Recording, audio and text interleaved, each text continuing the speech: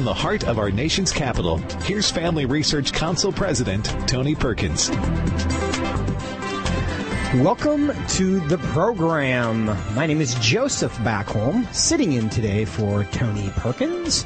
And we are going to review the week that has been. And today, in the year 2020, Friday the 13th is a particularly ominous day. But in light of what we've all been through in 2020, I don't think any of us are scared of Friday the 13th. Today, we are going to talk about we're going to cover some election stuff, but before we get to that, we're going to we want to cover some book banning conversations, and it's eerie how this is happening. The transition is kind of happening in some people's minds. It's kind of not happening in some people's mind, but we are beginning to see some evidence of it. It's kind of back to the future in some way, because this is really going to be a carryover of the Obama administration in a Biden administration, and there's good reasons why that would be. And we're starting to see some of those signs, not only in what's happening in the administration and who would be appointed, but also in just how things are happening culturally and corporately. And we're going to talk about what Target did in banning a book.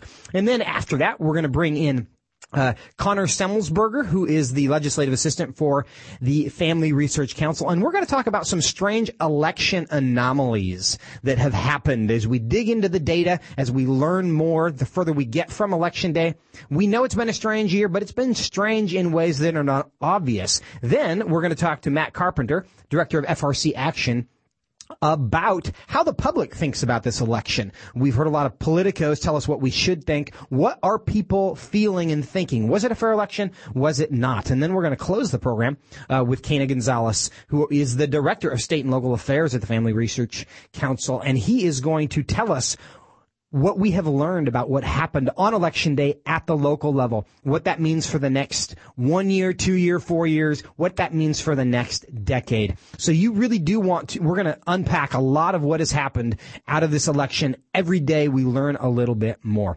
But before we do that, we want to talk about a story that's happened involving Target. Now, a few years ago, you probably recall when Target became the first national kind of retail chain to basically eliminate gender distinctions in their bathrooms. And they declared to the world that whatever you say you are, that's what you are in Target. And so if you want to if you're a man but you want to say you're a woman, you are welcome to use the woman's restroom, and vice versa. Since then, they have been on the cutting edge of this gender revolution in introducing gender neutral clothing as well. Because, you know, the whole boys section, girls section, women's clothes, men's clothes thing is so antiquated.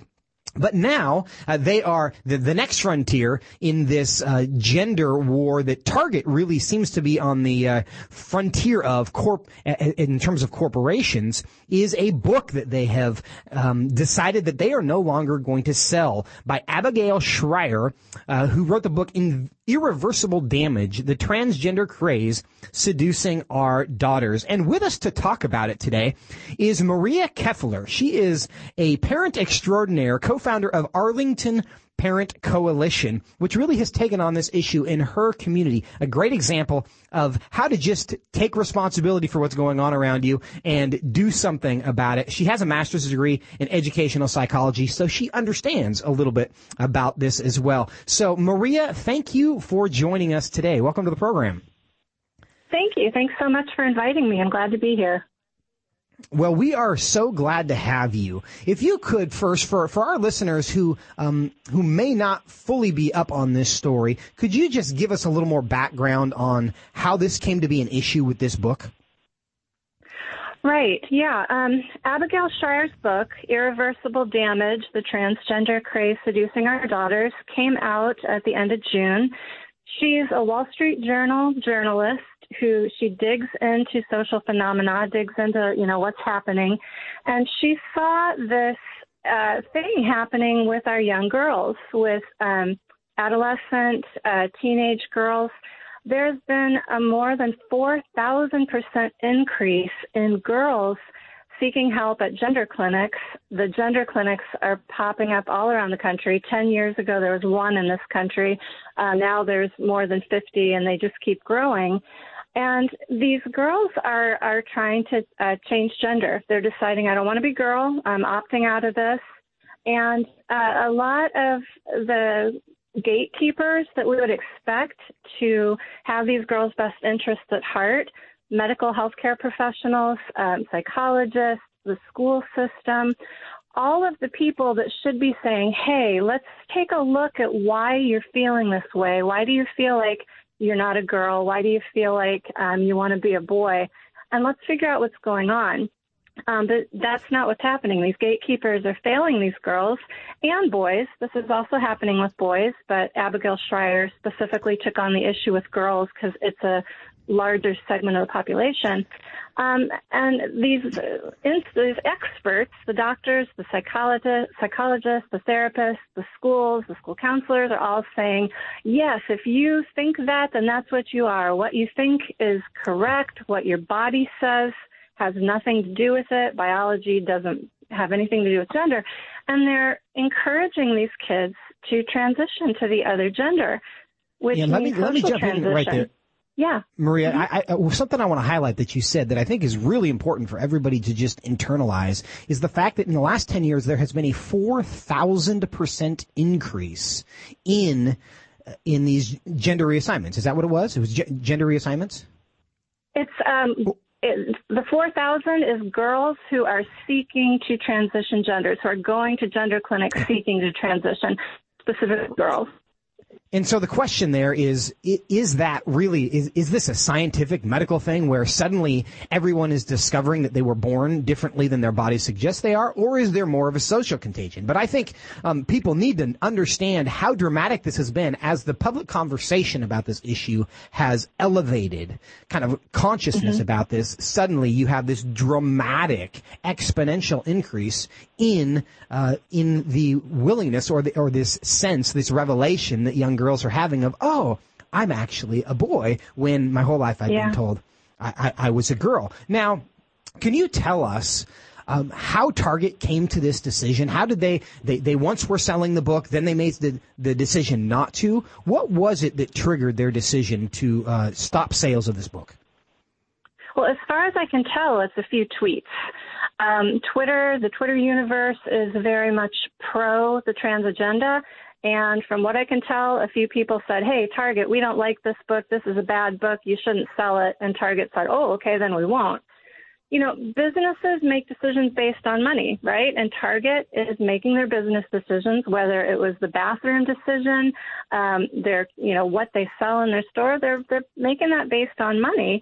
And businesses are being pressured by organizations like the Human Rights Campaign, which puts out their corporate equity index, which is basically, it's putting the thumb screws to businesses who don't fully or don't support LGBTQ interests to the satisfaction of the Human Rights Campaign Foundation, which is the funding and lobby arm.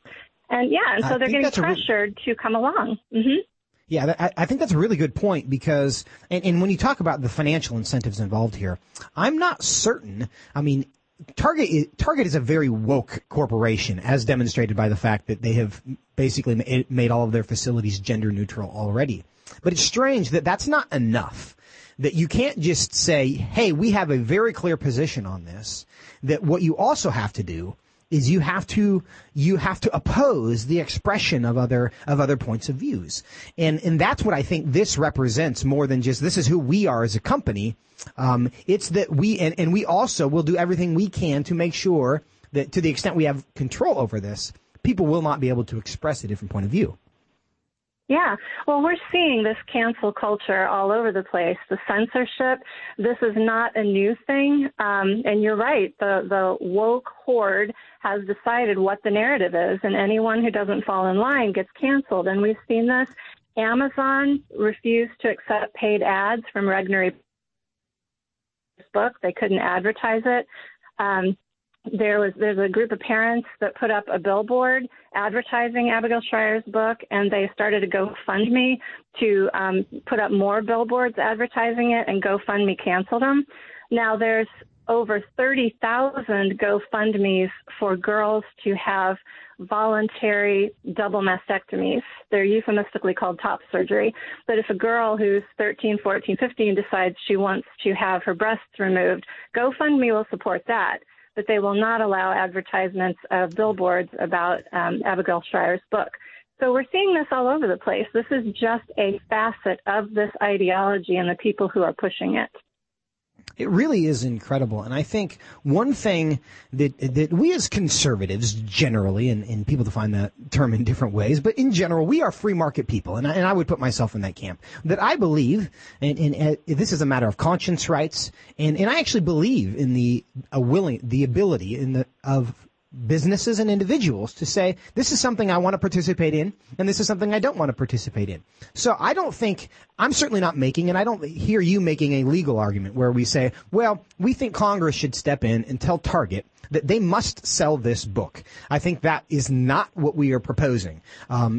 What I think we're concerned about is the cultural climate that is being created here.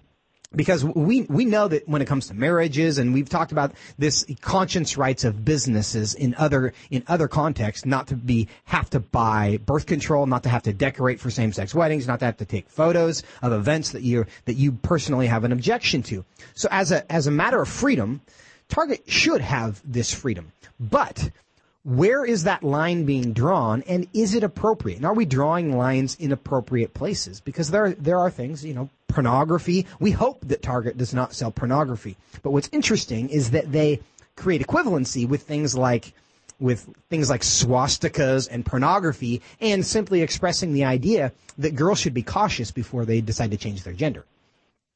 Yeah. And that's all Abigail Shrier's book explored, is where is this coming from? What's causing this? What are some possible explanations for it? What are some things we should consider doing to help these girls? That's all that's in that book. I've read the entire book. Every word of it is valuable. And I agree with you. Go ahead. Yeah, I'll say that, Maria. You've read every book, and I would say one way that people can push back on this is go find this book and buy it. Abigail Shrier's book. Again, it's called Irreversible Damage, The Transgender Craze Seducing Our Daughters. It is still available online. You can find it. You can't find it at Target, but you can find it other places. And do go buy this, because one, as a form of protest against this, this corporate decision, but also because you need to know the information that she's put in this, because this is not some rabid, crazy person just ranting about things that she disagrees with. This is research. This is, quote unquote science, which we're supposed to love in every other context, right? But very quickly, and we don't have a lot of time, but tell me, why is it that this issue triggers the left so much more than I think a lot of other issues do? In 1 minute, we have. Oh, that's a good question. I think because it comes down to who is in charge. Am I in charge of myself, and I can do anything I want with myself, and what does that mean for my relationships with other people? And I think it comes down to who has authority. Well, Maria Kefler, thank you so much for your time and for laying this out for us so well. We do appreciate it. And stay tuned with us on the other side of the break. We are going to be discussing anomalies in the most recent election with Connor Semmelsberger. Excuse me, Connor. So stay with us across the break, and we will be right back.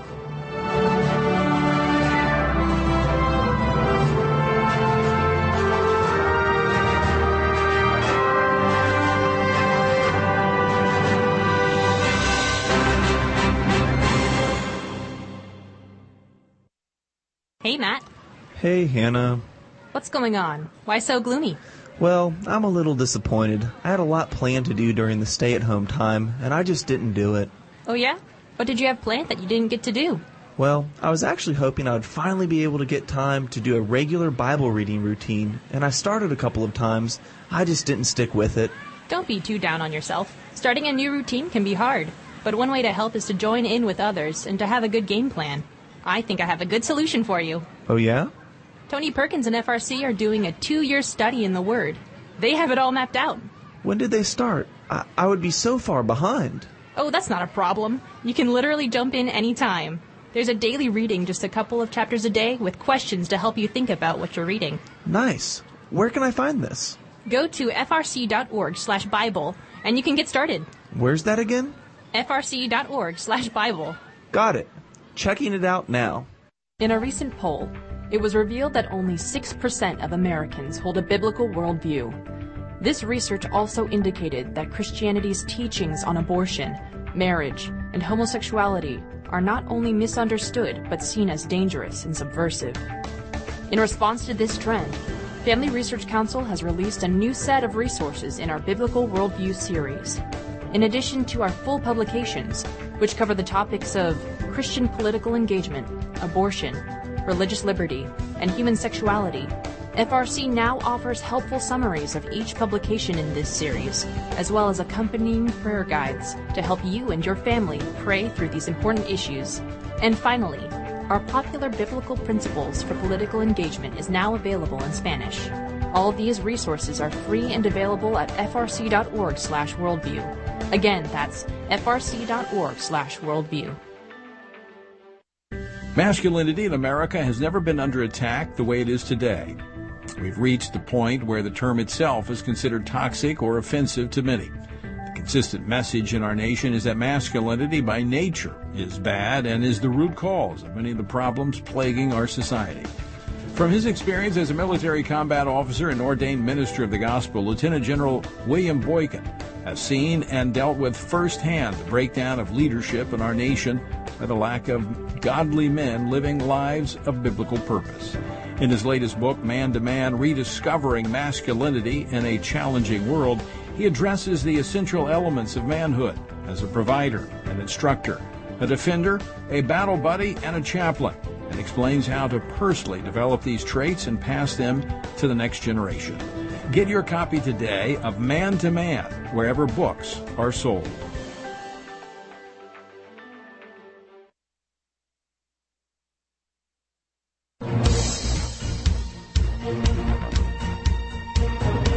Welcome back to Washington Watch.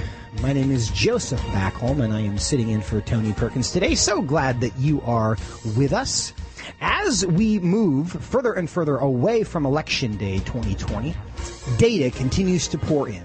We learn about segmentation in states and in demographics around the country and who they voted for and who they didn't vote for and why and in what rates and how that compared to every election before us. Prior to 2020. And we are going to dig a little bit more into that. And in order to have this conversation and discover some things that are actually pretty unusual and pretty remarkable about this particular election, we're going to bring in Connor Semmelsberger, who's the legislative assistant for the Family Research Council and a great researcher and who has discovered a lot of stuff that you are going to be interested in. Connor, welcome to Washington Watch. Thank you so much for having me on today. Well, we are thrilled to have you because I know you've been hard at work. And I would like you to, at a high level, low level, wherever you want to start. I know that you've spent the last week and a half, a good part of it, digging into the data. Tell us what you have found. Tell us what's been surprising about what happened on Election Day. Yeah, well, I think the long and short of it is that conservative values won big across America, except tested swing states. And like you said, our team at FRC has been digging into the data from presidential races down to those local state races. And here's what we found. You know, you're hearing lots of trends of conservative values, Republican candidates winning across the board, holding down key Senate races in places like Montana and Iowa, flipping House districts from places all the way from Miami to Orange County, California, all the way to New York City, conservatives flipping House districts back from the Democrats, and even holding on to key control in some of these states for the state legislatures as well, holding on or even expanding majorities in the state houses and legislatures. The only place we did not see these trends continue, surprisingly, or maybe unsurprisingly, are places like Pennsylvania, Michigan, Wisconsin, and Georgia, all the states that continue to have questions and raise concerns about election integrity. Well, tell us a little bit more about that. How is it that we see, what specific data is it that says, well, Pennsylvania, Michigan, Wisconsin, and Georgia, these are different than the other 46 states? What is it that you're seeing that says these really stand out? Yeah, I think, first of all, we have to look at the presidential data. So, first of all, look at these key cities in some of these states. So, across the Rust Belt, the Midwest, where Trump heavily campaigned in those final days trying to win over these key states, it actually yielded results. When you look at some of these cities, Trump improved his percentage of the vote in huge urban cities in these regions from 2016, namely Buffalo, Cleveland, Ohio, Toledo, Ohio, which is right across the border from Michigan into Ohio, Chicago. Even he gained 5% of his vote from 2016 in Chicago, and even nearby Gary, Indiana. He improved his stock in these urban centers, which historically have been Democratic strongholds. When you look at similar cities like Milwaukee, just across the border there from Illinois, and Pittsburgh, very much a makeup of some of these cities, not only did Trump not gain support, even in Pittsburgh, he lost support from 2016, but Joe Biden performed historically better than even Obama did in 2008, a very favorable candidate, one of the strongest outturns we ever saw in 2008. Biden even outperformed in those two cities, but not in any of those other Rust Belt cities I just mentioned. So when you look at those numbers, something comes up. What's different about Pittsburgh or Milwaukee that's not the same case in Chicago, Gary, near every other city that has the same demographic or regional makeup? Do you have a theory, or is this just a question at this point? Yeah, so it starts with a question, but I think the theory holds. Why are conservative values winning, again, in places in urban cities like Miami and other places, but not maybe in these states? Even taking another layer down, we look at some of these House races where Republicans were poised to flip even more House races. Where did Republicans fail to flip Democrats that were vulnerable? Outside of Pittsburgh, Pennsylvania, outside of Detroit and Michigan. It's not surprising that even the House districts that Republicans had great prospects, great challengers to unseat these Democratic incumbents, and they failed short in these local counties. And so for now, I think the main takeaway is these are things that are not just something that us policy wonks like to look at, but are actually some anomalies. Is it that Trump just did not resonate with the folks in Pittsburgh, but he did with folks in Cleveland? Maybe that's likely, but again, those regional differences are so strong. It would be unlikely, very unlikely, not just some statistical anomaly that would happen. And then you take it down to the state races and the House races. And so for now, I think as these states continue to check in with what is going on with these local counting in these big urban areas, and courts are beginning to look at these cases as a positive ruling for the Trump administration, just came out from Pennsylvania just yesterday. I think looking at these type of anomalies is going to be key moving forward. Now, Connor, one thing that was different about this race than previous ones is President Trump, because he is, certainly in my lifetime, he is the most polarizing incumbent that has ever run for re-election. And I do not find it impossible to believe that he got 10 million more votes in 2016 in 2020 than he did in 2016, but his opponent got, more than that. And is it possible to attribute this just to the fact that, well, so many people decided they'd had enough of Trump that they just came out to vote against him? I think that's one great running theory, and we've heard some commentary on that quite a bit. But I think what it comes down to is if that were the case, it was likely that at least even one House seat in Michigan, Wisconsin, Arizona, Georgia, even one of potentially 10 or 12 potential pickups would have went in the Republicans' favor, right? If people did differentiate, maybe they just didn't vote for Trump or they voted for Biden, but they like conservative values, so they voted for the Republican Senate candidate or the House candidate or the state candidate, but we didn't see that. And I think a great example of that is John James in Michigan, right? One of the strongest Republican candidates we've had in a long time to unseat the stronghold Democrat senators there. John James, he's an African-American. He's a business owner. He's fought in wars. He really embodies what that working class people of Michigan are. And even he came up short against Gary Peters, a very vulnerable first-term Democrat senator that is establishment as they come. And so I think even one of those, if that were true, what you just proposed, one of those races would have broke for the Republicans, and they just simply didn't. Great. Well, Connor, thank you for your hard work on this. And it's been such an interesting year in so many different ways. And I think we're going to spend months still digesting all of this data and figuring out what it is that we can learn. And one question we're going to continue to follow up on is, what does the 2020 election results mean for what happens in Georgia in the important Senate runoff races that are going to happen in January? So we will be in touch. Thank you, Connor. Coming up after the break, Matt Carpenter is going to tell us what the public thinks about what happened on Election Day.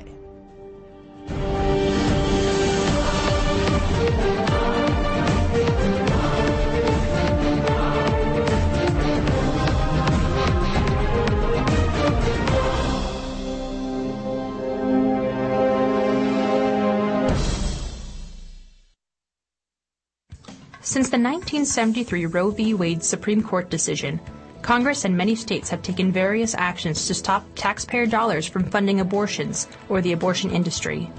As early as 1976, Congressman Henry Hyde led the effort to ban federal funding for abortions. The Federal Hyde Amendment, named after him, established the principle that abortion is not health care, and therefore taxpayers should not be forced to fund abortions. Despite these efforts, the abortion industry still receives millions of dollars each year in taxpayer money. In 2019, Planned Parenthood, America's largest abortion provider, received $616.8 million in government funds. Family Research Council's newly updated pro-life map tracks how your state has taken action to stop taxpayer funding of abortions. Go to frc.org/pro-life-maps to see where your state stands in the fight for life. That's frc.org/pro-life-maps. Oh, man. What's wrong? I just missed Washington Watch with Tony Perkins, and our congressman was going to be on the show today. Oh, that's not a big deal. What do you mean? Well, you can always catch the replay of the day's show. How's that? With the Stand Firm app. Yeah? Yep, you can catch that day's program and so much more. You can contact your elected officials on campaigns and policies that are important to you with the Take Action tab. You can listen to Washington Watch with Tony Perkins live and play previous episodes while conveniently going about your day. You can access the Washington Update, informative blogs, tweets, and critical campaigns on the main feed, so you can stay up to date on local and national news. Wow, I definitely use that. How do you find the app? Just visit frc.org/app and download, or search Stand Firm in the App Store. Okay, that's Stand Firm. Yep, Stand Firm. How do you know all this? Because I'm a SageCon, but that's another story. Huh?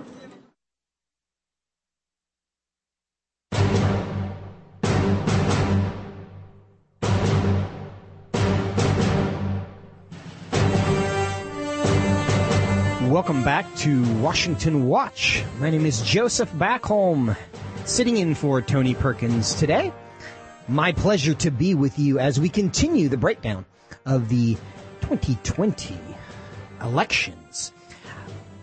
One of the things that has been happening since Election Day is a lot of concern about whether the public can trust the results of the election that we just had. Conversations about fraud. We know that the Trump administration has filed lawsuits all over the country challenging how ballots were counted, how elections were conducted.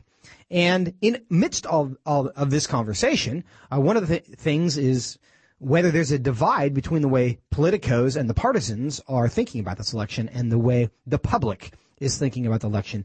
Does the public trust the results that we just have been told about? And in order to have that conversation, we're going to bring in Matt Carpenter, who's the director of FRC Action. Matt, welcome to the program. Great to be on, Joseph. Thanks for having me.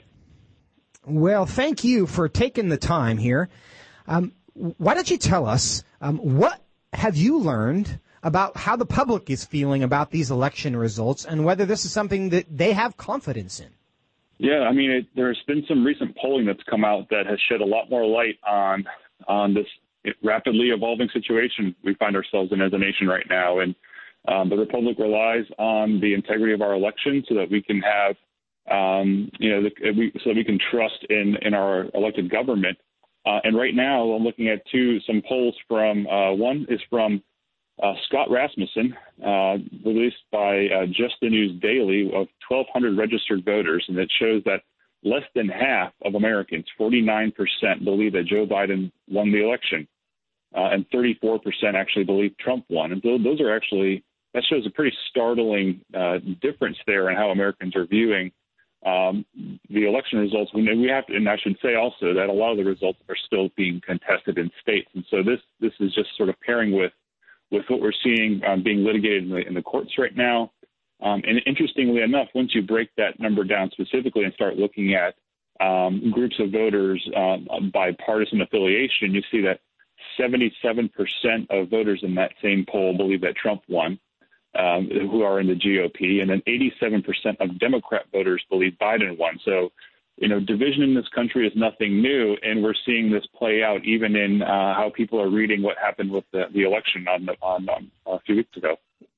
It's kind of remarkable to me that you would say only 87% of Democrat voters believe that Biden won, which means it suggests that there's 13% of Democrat voters who aren't sure, which is interesting in and of itself to me. Now, do we have historical data? Is this a question that is asked after every election to be able to compare this result that 49% believe that Biden won the election? Is this a divided issue in the past as well? Or are people generally accepting what the results are a couple weeks after an election?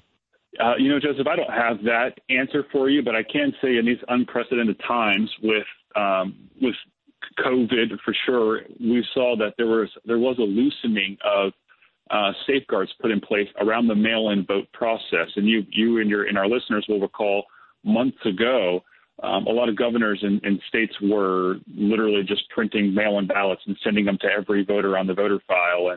And there were questions about whether or not those voter files were even being cleaned up or kept up. And so what we're starting to see now, and there's another poll that came out recently, which shows, again, more divergence on how voters, I should say, view that entire mail-in ballot process that we went through just now and that we're still living through now, some 220 hours after the polls closed. And I know a Rasmussen Reports poll came out recently that the Washington Examiner picked up, which shows that 86% of GOP voters believe that this excessive mail-in voting that we've just seen was ripe for fraud. And actually 59% of voters overall agree that the mail-in voting process likely increased the potential for fraud in our election system. And surprisingly enough, almost 4 out of 10 Democrats, 36% of Democrats in this poll, also agreed with that statement that mail-in voting is problematic in that regard. So I can't speak to how, historically speaking, the parties, the voters in each party have looked at election results, but we can certainly see that in this unprecedented year, in this unprecedented election, that those divisions are still very, very strongly represented.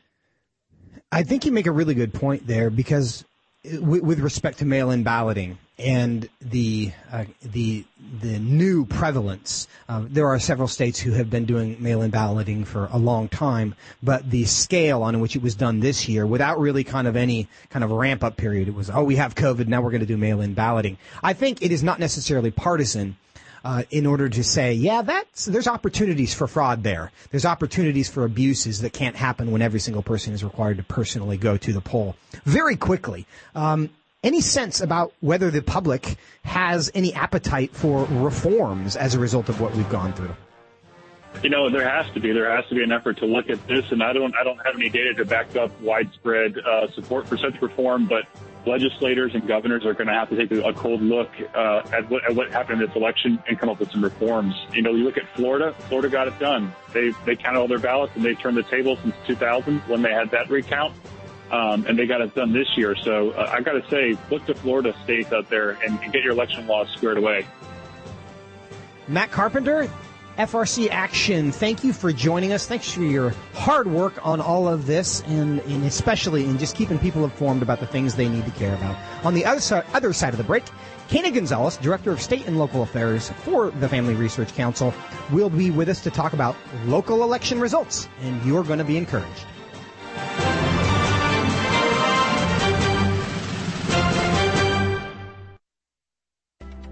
Are you looking to grow closer in your relationship with Jesus Christ and in your knowledge of God's Word? Family Research Council has a 3-part series titled 3 Ways to Read the Bible. This series shares helpful ways to be encouraged and directed by God's truth by observing the text of the Bible and applying it to your life. There is no better time than now to get to know God through His Word by looking into the Bible to see what it says about itself, God, and humanity. There's no better time than now to begin devoting time to the Lord and to seek out His meaning for you. This blog series is a great primer on opening your eyes and heart to Him through the Bible amid the toils and troubles of today. Check out this helpful resource and learn how to read the Bible with not just your eyes, but with your heart and mind as well. To learn more, visit frcblog.com/ways to read. That's frcblog.com/ways to read. When President Donald Trump announced his nomination of Judge Amy Coney Barrett to the Supreme Court, critics were quick to point not to this qualified nominee's record, but rather to her religious affiliations as a reason she ought not be allowed to serve as a Supreme Court justice. In an increasingly secular culture, it is not only the media that views faith as problematic for those appointed to judicial positions. Senators, particularly Democrats, have inappropriately interrogated nominees with comments and lines of questioning spanning theology, congregation membership, and associations with faith-based nonprofits, all seemingly with the intent to discredit the nominees. Family Research Council recently released a publication addressing this important issue. To learn more about what the Constitution says about religious tests, visit frc.org/religious tests. That's frc.org/religious tests. The rapidly changing moral landscape of the 21st century presents a challenge for Christians committed to biblical sexual ethics. An uprising against morality has overturned centuries of norms concerning the family, marriage, and human sexuality. Secular culture is not the only challenger of Christian sexual ethics. Increasingly, theologically liberal churches and denominations are rejecting the church's historic teaching on marriage. As a result, Christians are facing increasing pressure to compromise the Bible's teaching on human sexuality. How should Christians who are committed to God's Word respond to these challenges? What does the Bible teach about sexuality? Family Research Council has a new publication that presents the biblical principles for human sexuality. It lays out a survey of culture, scripture, and church history that will help pastors and all Christians meet modern-day challenges to biblical sexuality with truth and love. To access this publication, visit frc.org/human-sexuality.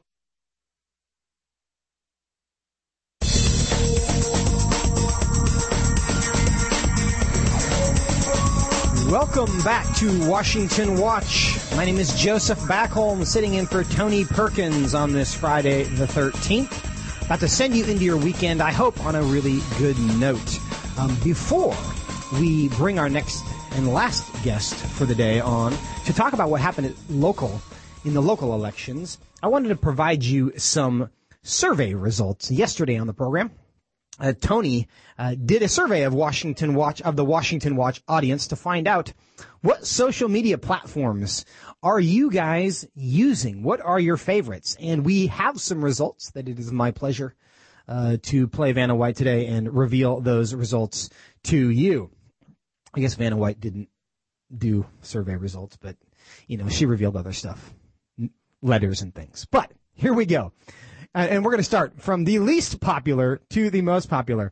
And this will be an insult to a lot of people. The least popular social media platform among the Washington Watch listeners is Twitter with 3%. Then we go to Instagram with 4%. And then it jumps to Parler with 14%, which is impressive to me since it is a relatively new platform. And then Facebook with 37%. But none of those are the winner in this survey result. The winner with 42% is I don't use social media. So that's right, Washington Watch. If you are one of those who are not an active social media person, you are one of the many in this particular audience. So it's interesting that 42% of Washington Watch listeners are not on social media at all. And what that tells me is that you are all happy people, because happy people don't use social media. And there's actually a ton of data, especially for teenagers. The more social media that you use, the lower your life satisfaction is. So congratulations to all of you who have chosen happiness over social media. Now we're going to move to our last guest of the day. And we're going to bring in Kana Gonzalez, who is the director of state and local affairs for the Family Research Council, and he is going to bring us some results from the election all over the country, states, cities. I don't know if we have any city councils, but state legislatures in particular. Kana, welcome to the program. Hold on, Joseph. I'm deleting my Twitter account. Okay, I'm ready. You just deleted it. Well, yeah, because you're not actually supposed to be part of the audience if you have Twitter, apparently. But now that you're a guest, so you've gotten that taken care of, scrubbed everything. Good. Absolutely. Well, Kana, thanks for joining us. I know that you have been crunching numbers and data for a long time since Election Day. As you continue to evaluate the election results, what happened at the local level? Joseph, this is my 6th election cycle. No, it is I overestimate. This is my 4th election cycle that I've been crunching numbers at FRC. I've been here 9 years, so apparently not very good at math, so I hope our listeners will pardon me. But I have been looking very closely at these numbers, and I'm pretty confident in them because they've been widely reported, not so much in the mainstream media, which has been focused, understandably, on the presidential election. There's a lot of interest there. But at the state level, some amazing things have gone on. And when you, as I have done, look at the numbers historically, it's even more amazing. Democrats in this election were looking to flip between 10 and up to 19 state legislatures across the country. These are either the House or the Senate in your local state capital. So far, they have flipped 0. Now, some results are still coming in, but most of the results are already in. And what we know so far is that Republicans flipped the New Hampshire State House and Senate. And those are the only 2 that have flipped so far in either direction, although they have pulled within striking distance in the Minnesota House, which is currently controlled by Democrats by a 6-seat margin. Republicans defended the Pennsylvania House and lead by 6 in the Pennsylvania Senate. There are 25 or so races uncalled there, and so we're still waiting to see what happens there. The Alaska House, the Arizona House and Senate, and the Minnesota Senate all remain too close to call. So with those caveats, what we're seeing is that the supposed blue wave of Democrats retaking state capitals never materialized. One analyst concluded that Biden had no coattails for down-ballot Democrats, even in states that he has clearly won in the presidential. Democrats really struggled to keep up with him, and that's an interesting thing. One Democrat operative blamed his party's failure at the state level on their caution about knocking on doors, which is very, very important in these state and local races. As we know, the Biden campaign made very few campaign appearances until a few weeks before the election, and even those were very small and muted.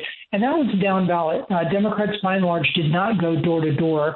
And as this fellow notes in New York, we've never before had a scenario where one party went door to door and the other party didn't. And that's what he chalks up the Republican gains at the state level to, is retail politics.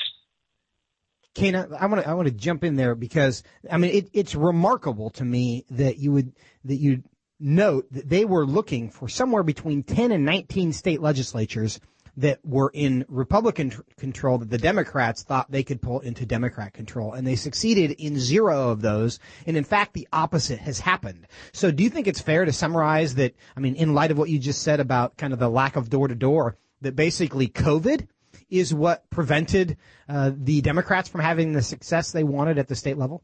I think there are a lot of factors, Joseph, but I think it's also fair to point out that the Democrat Party has grown much more radical in the last not even 4 years. I would say in the last 12 years, the party platform has shifted sharply to the left. And I think Democrats may be in danger of having already lost touch with the American voter. When it comes to the state legislature, your state house passes the majority of laws that are going to affect you. Congress passes hardly anything. For instance, since the 2010 election, when the Republicans swept to power in the states, despite President Obama's dominance at the national level in 2008 and 2012, they managed to pass more pro-life laws since 2010 than had been passed in the previous 30 years since Roe v. Wade. And it seems more and more that Americans are simply in line with Republican policies at the state level. Okay. And it's unusual for a winner of the presidency not to have general kind of down ballot momentum that he brings with him. Do you think it's fair to say that if the election results stand as they appear to be today, that what voters did on Election Day was essentially a rejection of the personality of Trump and the policies of the left at the same time? Of course, we're waiting for the president's appeals to play out. So with that huge caveat, I would say that the underperformance of Democrats down ballot who did not do as well as Joe Biden did, both in states that he carried and in states that he did not, as I said, is a repudiation of the Democrats' radical leftist agenda on all fronts. I suspect, I'm not a close observer of the presidential race, but I suspect that personality rather than policy played a huge role in the presidential election. And the reason is that at the state level where I watch, these state level races have gone to Republicans again and again, not only in this cycle, but under every single election since 2010 that Obama presided over. There were some small gains by Democrats in 2018, and many on the left were hoping that that was kind of the harbinger of a blue wave of Democrats surging back to power and restoring the norm. But I think what we've seen in this election is that this is the new norm. Americans are more in line with pro-life, pro-family values espoused by the Republican Party and embodied by their local officials, and they keep returning them to power in overwhelming numbers. And Kena, tell us about why this matters, because a lot of people who even follow politics, typically most of their attention is on Washington, D.C., and maybe it's just the White House, and then maybe somebody cares a little bit about what's going on in Congress and Senate, in the U.S. Senate. And for most people, I would say what happens in their state legislature is not something they're following. They don't have any awareness of it. What is it that happened? What are the implications of what we just saw in the election? What does this mean for the next year, 2 years, 10 years for people and our values? There are three main implications, Joseph. One, I think, is policy, and we've already touched on that the overwhelming majorities of pro-life, pro-family Republicans in the state houses have just by sheer volume produced many, many laws that have been enacted. The second is that it affects the farm team. Those people at the state level are in effect in training to become national political leaders. And many of them, not all, but many of them will filter up towards Congress, run for the Senate, run for governor. And so the national leadership draws in large part on those who have served at the state level. And Republicans have a remarkable advantage of people on the bench who have experience in policymaking, in public policy, and in politics. The third is often overlooked, but people on the left are already sounding the alarm about this, and it's that every 10 years by constitutional duty, the houses in the U.S. House of Representatives at the federal level are reapportioned as people move out of states like California that have high tax burdens to states that are pro-family and pro-business, like North Carolina, Georgia, Florida, Texas, all Republican strongholds when you look at the state legislatures. And that means that the California delegation will lose seats in the next reapportionment, which by law is next year.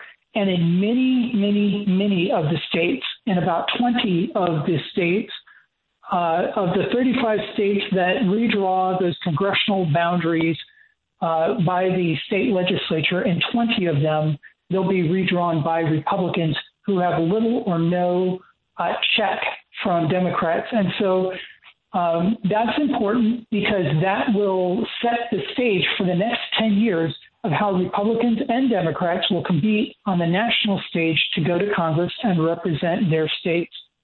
And that really is remarkable. And for people who are listening, I hope they understand that these state level races that get so much less attention have such a dramatic impact, not only on what's going to happen in your state in the next 2 to 4 years, but also what's going to happen around the country, how these districts are going to be drawn. Because as we see these migration patterns out of California and into these other states, there are going to be congressional seats that are lost in California that appear and show up in Texas and North Carolina and in some of these other places. And the Republican Party will now be in control of how those districts are drawn. And as a result of that, it is more likely that those seats will be won by Republicans as opposed to the Democrats. And Kana, one other thing I want to mention here is how states, and you could expand on this a little bit, how states as a policy matter function as the petri dishes for what happens in the national policy. I think we've seen this on a lot of issues, but isn't that also another reason why we need to pay attention and really care about what's going on at the state level? Absolutely, Joseph.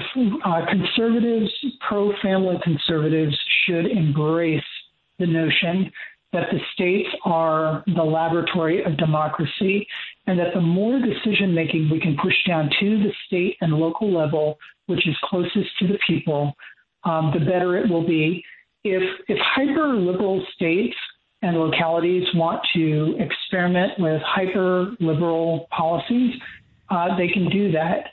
What we've seen, as I alluded to earlier, is a mass migration from the blue states, particularly from the coasts, the East Coast and the left coast, to other states where the policies are more reflective of where Americans are generally and where the tax burden in particular is lighter. And so what we've seen is an exodus of people leaving states, and they can choose to do that. Those who have economic mobility can leave states that no longer represent them and flee to states that are better environments for them, perhaps for their family, perhaps a state where they want to raise their children, pursue economic opportunity. And I would argue states that in their social policies as regards pro-life laws, as regards laws that protect the rights of conscience, that don't criminalize people for continuing to believe that marriage is intrinsically a pre-political institution of one man and one woman before God, and they don't want to be penalized by their state for believing that. They have the freedom to move in America to states, and they are. They're voting with their feet. So I think this is something that conservatives should embrace.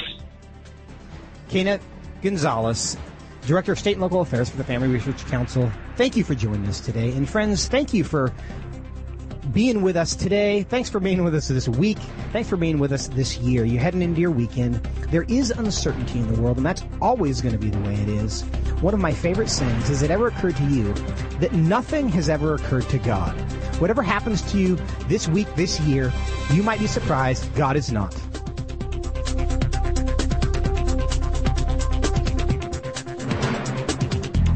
Washington Watch with Tony Perkins is brought to you by Family Research Council and is entirely listener-supported.